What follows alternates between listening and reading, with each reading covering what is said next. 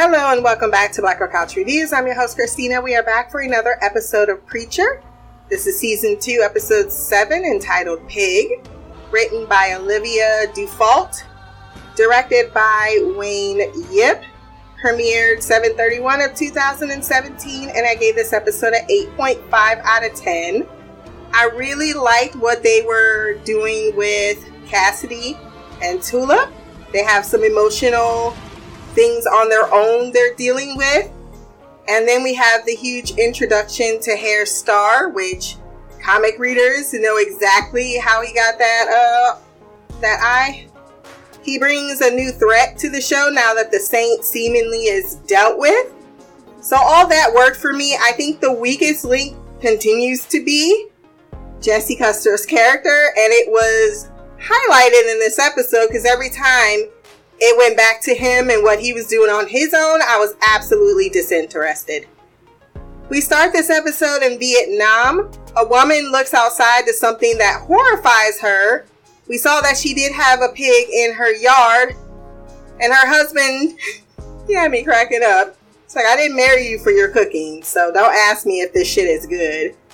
A man in white, Hair Star, makes his proper introduction to see if the miracle that have come to these towns is actually a miracle. And yes, Americans do give our discarded clothes away to people around the globe, and that's why he had that t-shirt on. There is a floating pig the husband is proud to show off, and in the third episode, if you recall, there was a file on his desk entitled Pig when Jesse's was added. We hop back to New Orleans, where they really got a drunk and dead card chosen based on people's reactions they find in the street due to an electrical prong. If you respond to it, then you're alive. If you don't, you're dead. Cassidy is later mistaken for dead, though he actually is. So I guess that's apropos. But later, or currently, he's with Jesse and Tulip in the last bar in New Orleans. No God. Jesse acknowledges maybe this was a bad idea. Tulip doesn't agree or disagree.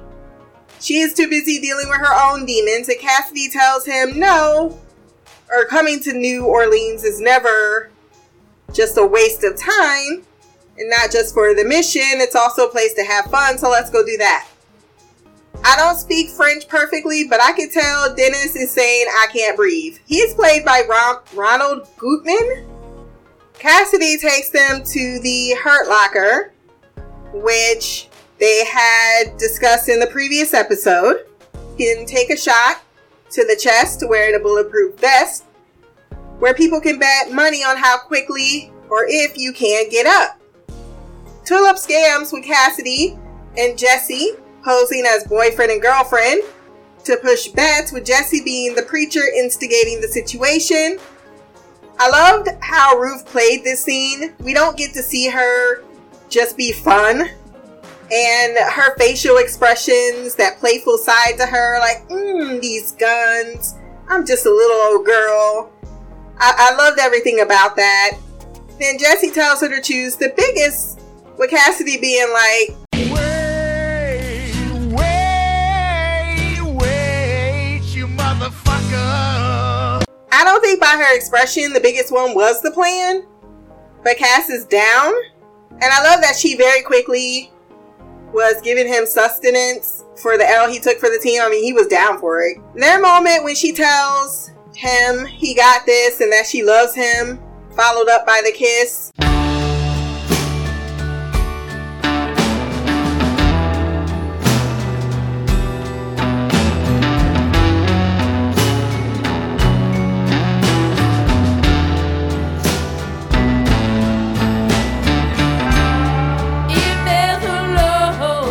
That boy lost himself for 2 whole minutes, and I think this was Tulip genuinely wanting to kiss him because of what he did for her last episode and what he's continuing to be in her life, even if that doesn't negate her being ride or die for Jesse. It definitely is something, because she kissed him way longer than she needed to. And his ass got lost as fuck. Jesse's face told it all. Urge to kill rising. Then Dennis's face when he sees that his father is shot with a huge fucking gun and rebounds very easily. Everyone, when Jesse pronounced him dead in Tulip's wail. Fuck this shit, I'm out. Fuck this shit, I'm out. No thanks. Don't mind me. I'ma just grab my stuff and leave. Excuse me, please. Fuck this shit, I'm out. Nope. I laughed so loud when she was like, no. As stated, it's good to see this other side of her. And it's usually when she's with Cassidy that the more fun, carefree side of her persona comes out. But I did laugh when he said, you guys are all witnesses. They're like, the fuck I am. Dennis is talking to Cass, who doesn't understand, but at least he's attentive.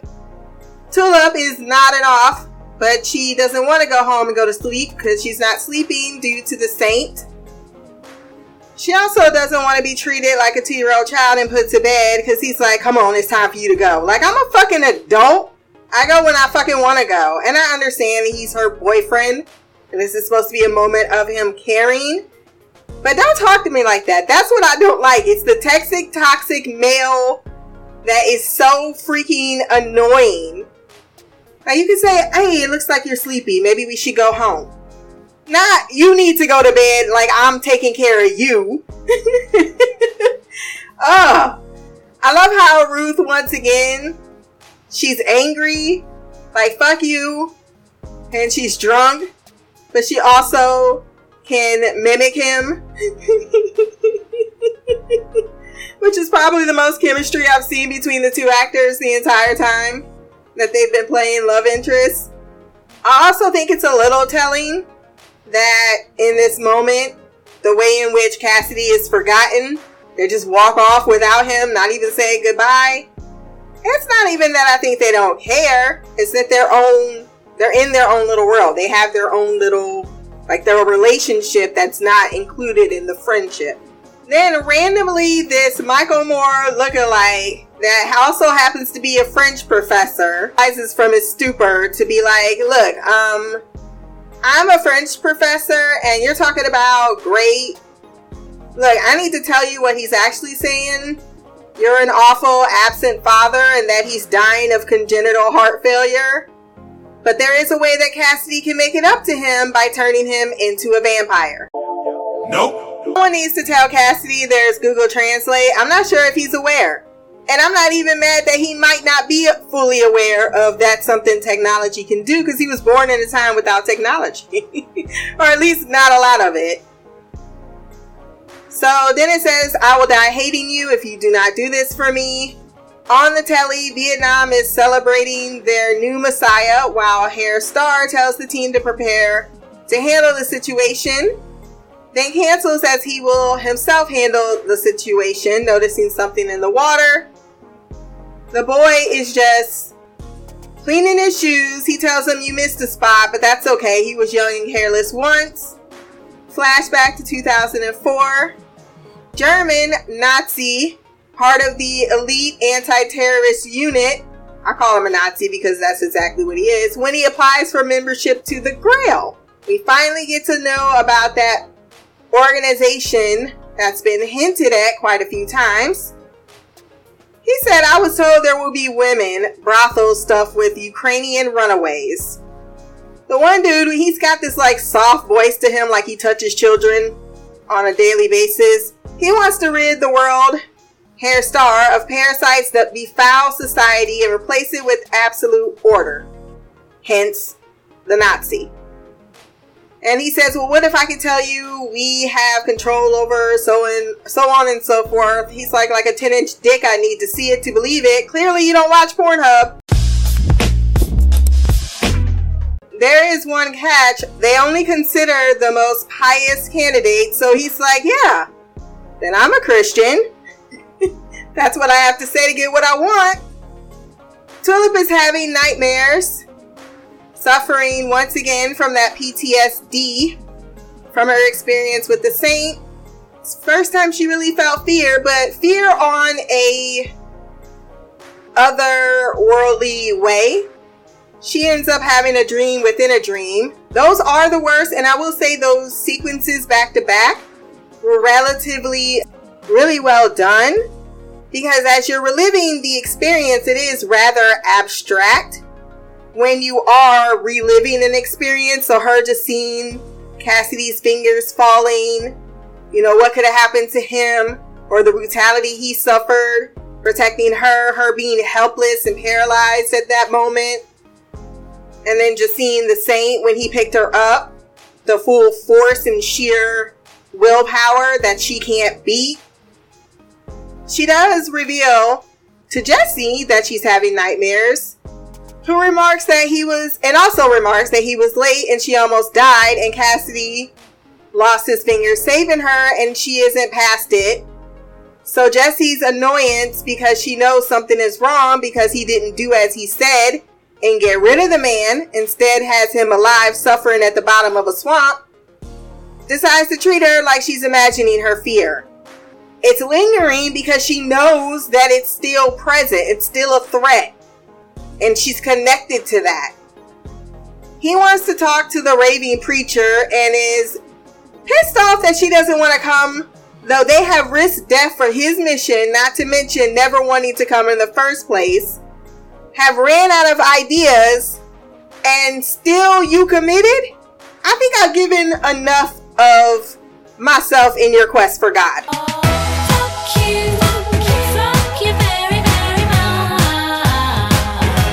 They really did wait way too long to get into Jesse's story, because by the time they get to season 3, you must believe he is the most disliked person for an antagonist you ever could present. And I think that they really thought they were presenting it in a manner that never caught.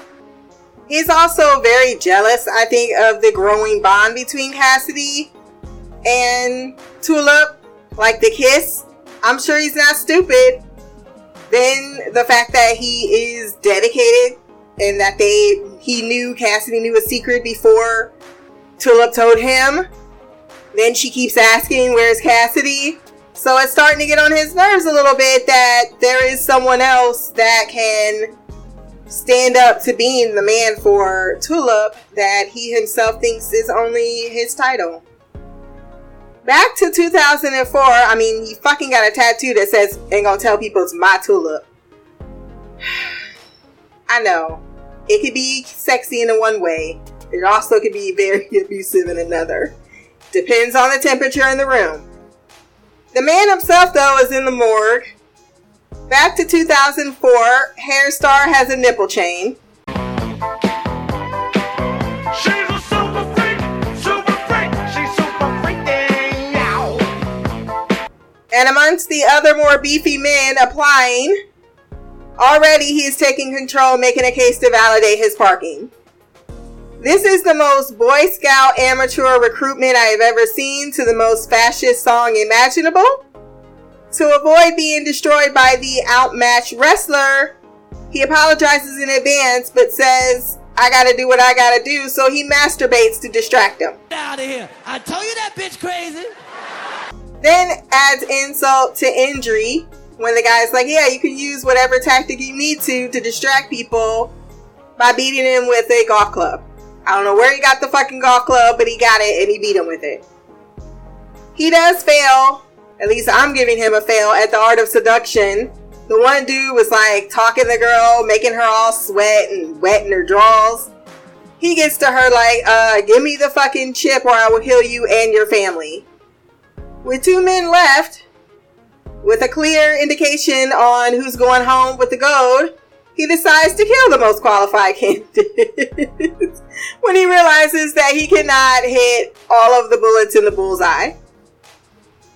The guy who recruited him welcomes him to the team, is disappointed to learn that Hairstar is disappointed to learn that Christ is behind their dominance. He was really hoping for some atomic warfare. He learns that Jesus fathered a child and the Grella is responsible for protecting that lineage. He's told some very interesting news about Doomsday. It's going to come to an end. Their sources, quote unquote sources, tell them that it's on the rise, and that when the world falls to its knees looking for protection and guidance, they will reveal their second savior with the world at their knees, wanting to be saved, begging from direction like an ugly girl at a gangbang. I mean, Hairstar is definitely one for the words. This is also when a lot of people started losing their shit and jumping on a lot of bandwagons, usually protesting against this show. I mean, to each their own. I, myself, think that they are talking about fictional characters. But if you want it that hard, I can see why this would be an upsetting thing. And yes, I wouldn't recommend it to my mama. However, I mean, this is all part and parcel for the comic, so you wouldn't have watched the TV show if you were afraid. Like I said previously, the show was very much being made for the people who either really are into the idea of the show or more likely read the comics. He's indoctrinated into the Samson unit that deals with false idols that could compete with Christ's throne. They have to stop any emerging narrative and are responsible for the deaths of Charlemagne. If you don't know Charlemagne, he is the father of Europe. Lincoln and Belushi. Sometimes they throw out a name and they meant it to be funny, but it's not as funny as they probably thought it was when they wrote it. He is made right-hand man, but he takes the number one spot, tossing his predecessor off the balcony. Boy. And that is how he rose to power. Cassidy sees a couple mourning their grandpa or dad. I don't know. It can't possibly be their child. When a nurse remarks it's better to be the grieving person than the dead one. Tulip is still restless with her anxiety, so decides to confront it head on by returning to the Hurt Locker, telling all the men to piss them off enough how she scammed them. And they decide to win their money back by shooting at her. Though she imagines that the saint is the threat she's desperately trying to overcome. And once she's had a taste of it, she wants some more. I did not even a little bit follow what Jesse and the preacher were talking about because, quite frankly, I did not care. The pig situation is handled with Hairstar poisoning the entire village.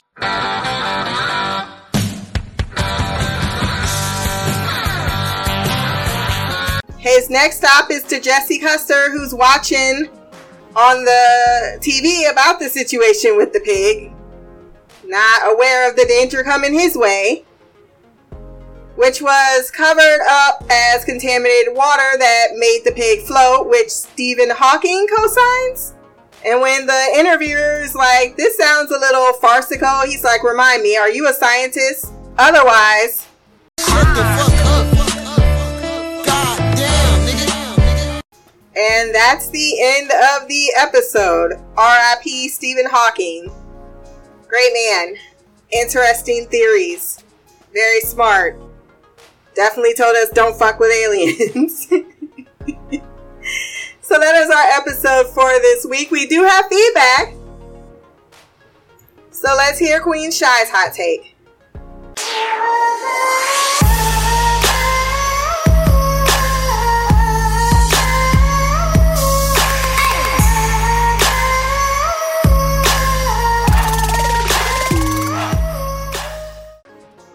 Christina, it's me, Shy. I am here to give my feedback for Preacher episode 8, I think. This is the floating pig one. So I think that's episode 8. But anyway, I was trying to give myself some time to figure out how I felt about this episode because there was parts of it that I really struggled to keep me engaged in it, and then there were parts that I really enjoyed. So as I guess it's a mix, I have mixed feelings about it. And yeah, I listened to your podcast from the previous episode, and I really enjoyed your thoughts on Jesse, because that was so true. I liked how you put it, and explaining why and all that stuff. So it really helped me understand what my issue is with the character Jesse. And what did you say? He looked like a chipmunk or something? I don't know the animal, but it had me cracking up. I'm like, oh my gosh, she did not just say that. But yeah, I mean, maybe who knows? Maybe if I found him more attractive, I would be more. I mean, call me superficial. Maybe that would have helped me tolerate his personality more. But it's rough. It's rough for me. I'm really struggling, and I mean, he's there. He's always there, and he's gets on my nerves, and the way he treats Tulip, I don't like it. I don't like him and Tulip's relationship. I don't like Jesse, and so it makes it hard for me to root for him and root for anything that is associated with him, because I'm like, he's not quite the good guy. And again, you did a great job of explaining all of that, and his actions and the issues with his actions and all that stuff. And I was like, yes, that's it. And I'm glad you were able to articulate it, because it was just, it's a lot. And so, like, even though I thought it was smart of him to come up with, to figure out, that given the Killer of Saints his soul, the portion of his soul would have him be able to control him, it's still, all what you said in that last episode was still problematic, and all of that in that mindset. But again, he can really, when it comes to being manipulative, conniving, or whatever the term you want to use, he's definitely does it very well. And another thing that I come to realize about Jesse that's problematic for me, and it's just I'm having a hard time, warming up to his character, and I don't know if having the backstory is going to help with that. But he reminds me of my ex, my children's father. Back in the day when we were together, his friends had this little nickname for him, me. Because he can turn anything, any subject, whatever situation that had nothing to do with him, and make it about him, because it was just about self. And I explained some other things in other podcasts about just how he is, or how he was when I was with him. I mean, he's still like that, but I'm not with him, so I don't have to deal with it on that level. But it's like. And he had his backstory too, and there's a reason why he is the way he is. But does that mean that I like it, or that I, was able to get along with him? No, eventually, no. Those things, really put, obviously, a huge wrench in our relationship, to where we're no longer together. And so, I look at Jesse and I look at Tulip, and I just don't like the way he treats her. And again, regardless of what his reasoning is, how he was raised, how she was raised, I get all that, but that doesn't mean that it's right the way he treats her, and that I should like it, or just give him a pass because he had a rough childhood, or whatever his childhood was. No, he doesn't treat her right. I mean, and I know Tulip as well. I mean, they both. But it's just like, my heart's always going to be, where it is. And so, and of course, I don't like Jesse, so that doesn't help. But it's, they're both doing wrong things that are wrong. But I can't get with it. I can't, not that I'm shipping anything, but they are together, and I can't ship this relationship. But I did like how they explored Tulip's feelings about everything that happened with the Killer Saint, her we'll just say PTSD for lack of a better term. After everything that happened in the last episode, her not, having, and you explained that very well in the last, in your podcast, but her brush with death, I mean, it's really still affecting her. She's really having a hard time getting past that. She's having nightmares. There's this resentment towards Jesse, and the fact that, really, if it wasn't for the fact that Cassidy, came in and saved the day, she would be dead, because he put their lives at risk, and then he really didn't come through. In the end, it was somebody else. It was Cassidy. It's just that he lucked out that Cassidy was there to help until he was able to get there. And of course, it's like he doesn't even, he's not even comprehending that. She's explaining that to him, and he can't relate to what she's saying. And it's like, dude, you gotta, it's like, and he just doesn't, what's the word, comfort her the way he needs to, and try to be there for her. He's out there trying to find, it's like, can you stop, take a moment, and be there for Tulip? She's obviously struggling with everything that happened. She's having a hard time, and yet it's not even on your radar. You're already on to the next thing to try to find this God that, again, I'm trying to figure out, like, why, and you said that very well. It's like, he's becoming the very thing that he's judging. And so AKA hypocrite. We got this here, what's the star? Here star. I was like, what is going on with this character? And then the flying pig and him showing up to that, and I just knew that, he was gonna kill those people. I just didn't know in what fashion. I thought he was gonna actually kill them, like get a weapon and kill them, but he poisoned them in the water. But it's like he was just creepy from start to finish. It was everything about him, his training. A part of me was cracking up because it was just so outrageous. And then a part of me, was like, oh my gosh, this dude don't give a care about anything. It was like, when you just cannot trust people like this, like, why would he? Anyway, oh my gosh, he just don't give a flying foo-foo. So yeah, that was interesting. And of course, we finally got to understand what Dennis was saying. And so my thing is, and I know, because I have, a friend of mine lives in New Orleans. I know they speak French, but I'm like, I think it's more that he understands and can speak. He just chooses not to. Because even in being raised in New Orleans, he had to have gone to public school or some school or something to where he's exposed to English.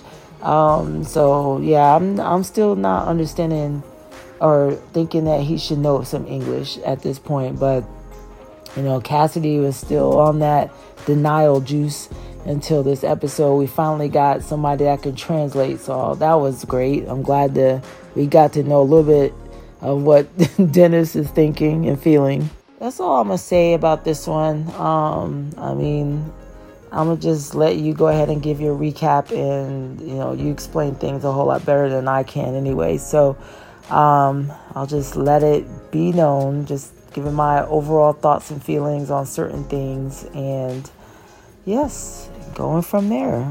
So until next time, much love, peace, and Black Girl Magic, Queen of the Couch, Shy. That was Shy with her thoughts on the episode. My daughter just came in my room. She's like, I want to talk to you about something. I was like, I'm annoyed at my computer. She's like, okay, I'm going to come back, because what I'm going to talk about, you're going to get even more annoyed. So we're going to wait for that conversation. I'm like, you know me so well. But back to your feedback. So I think that you articulate very well what it is that Jesse's a bothersome character. and I'm not going to not be dragging him for filth every time he acts the way. I was thinking about it too. Men from the South, I don't know what it is. It's because they're not as progressive, right? So they do have this very mindset way of how a woman is supposed to defer to a man. And Jesse definitely has that 100%. Cassidy, or the actor that plays him, is the hottest guy in the world, but women flock to him because of his personality. And in the show, it's the exact same way. You want to, it's who you want to hang out with. I want to hang out with that other guy. I want to hang out with you. I would never want to hang out with Jesse. What else? Oh, I would have to say that, yes, INFJs, I think I've said this before, are pretty much prey for narcissists because we are givers and they're selfish. My ex is a narcissist to the 20th power of N and cyst. So I know all about that situation. Let me tell you, they can drag you to some places. They fucked up, man. And maybe we'll make that a special podcast. What's your narcissist experience? Tulip is tough. So in Jesse's mind, I'm not saying this as a reasoning or a good reasoning. She'll rebound, right? Like, you'll get over it. Why aren't you getting over it? You get over everything else. Why aren't you getting over it? So Jesse just has a hard time evolving, period. As I stated, maybe stated, I don't know. He's devolving. Not great. Ruth Negga, still love her. Watching everything she's in. The same with, shit, I should know Cassidy's name. How do I not know his name right now? It's bothering me. But you know who he is. But I would never watch any. Dominic Cooper was in it. I'd be like, fuck that. He sucks. What's another actress that I just... Scarlett Johansson. I cannot stand her. On some personal level. Sometimes it's not even... It does not need to make sense for it to just... They do not work for me at all. Doesn't matter what they do. It is the same reaction. So that's just going to be your feeling toward Jesse. Settle in. There'll be more to talk about. That is our episode for this week. If you want to send feedback on the next episode, blackoutcouch@gmail.com, or you can leave a comment below. My social media will be there as well. Remember to like, share, subscribe. Until the next time, peace, hair grease, and Black Girl Magic.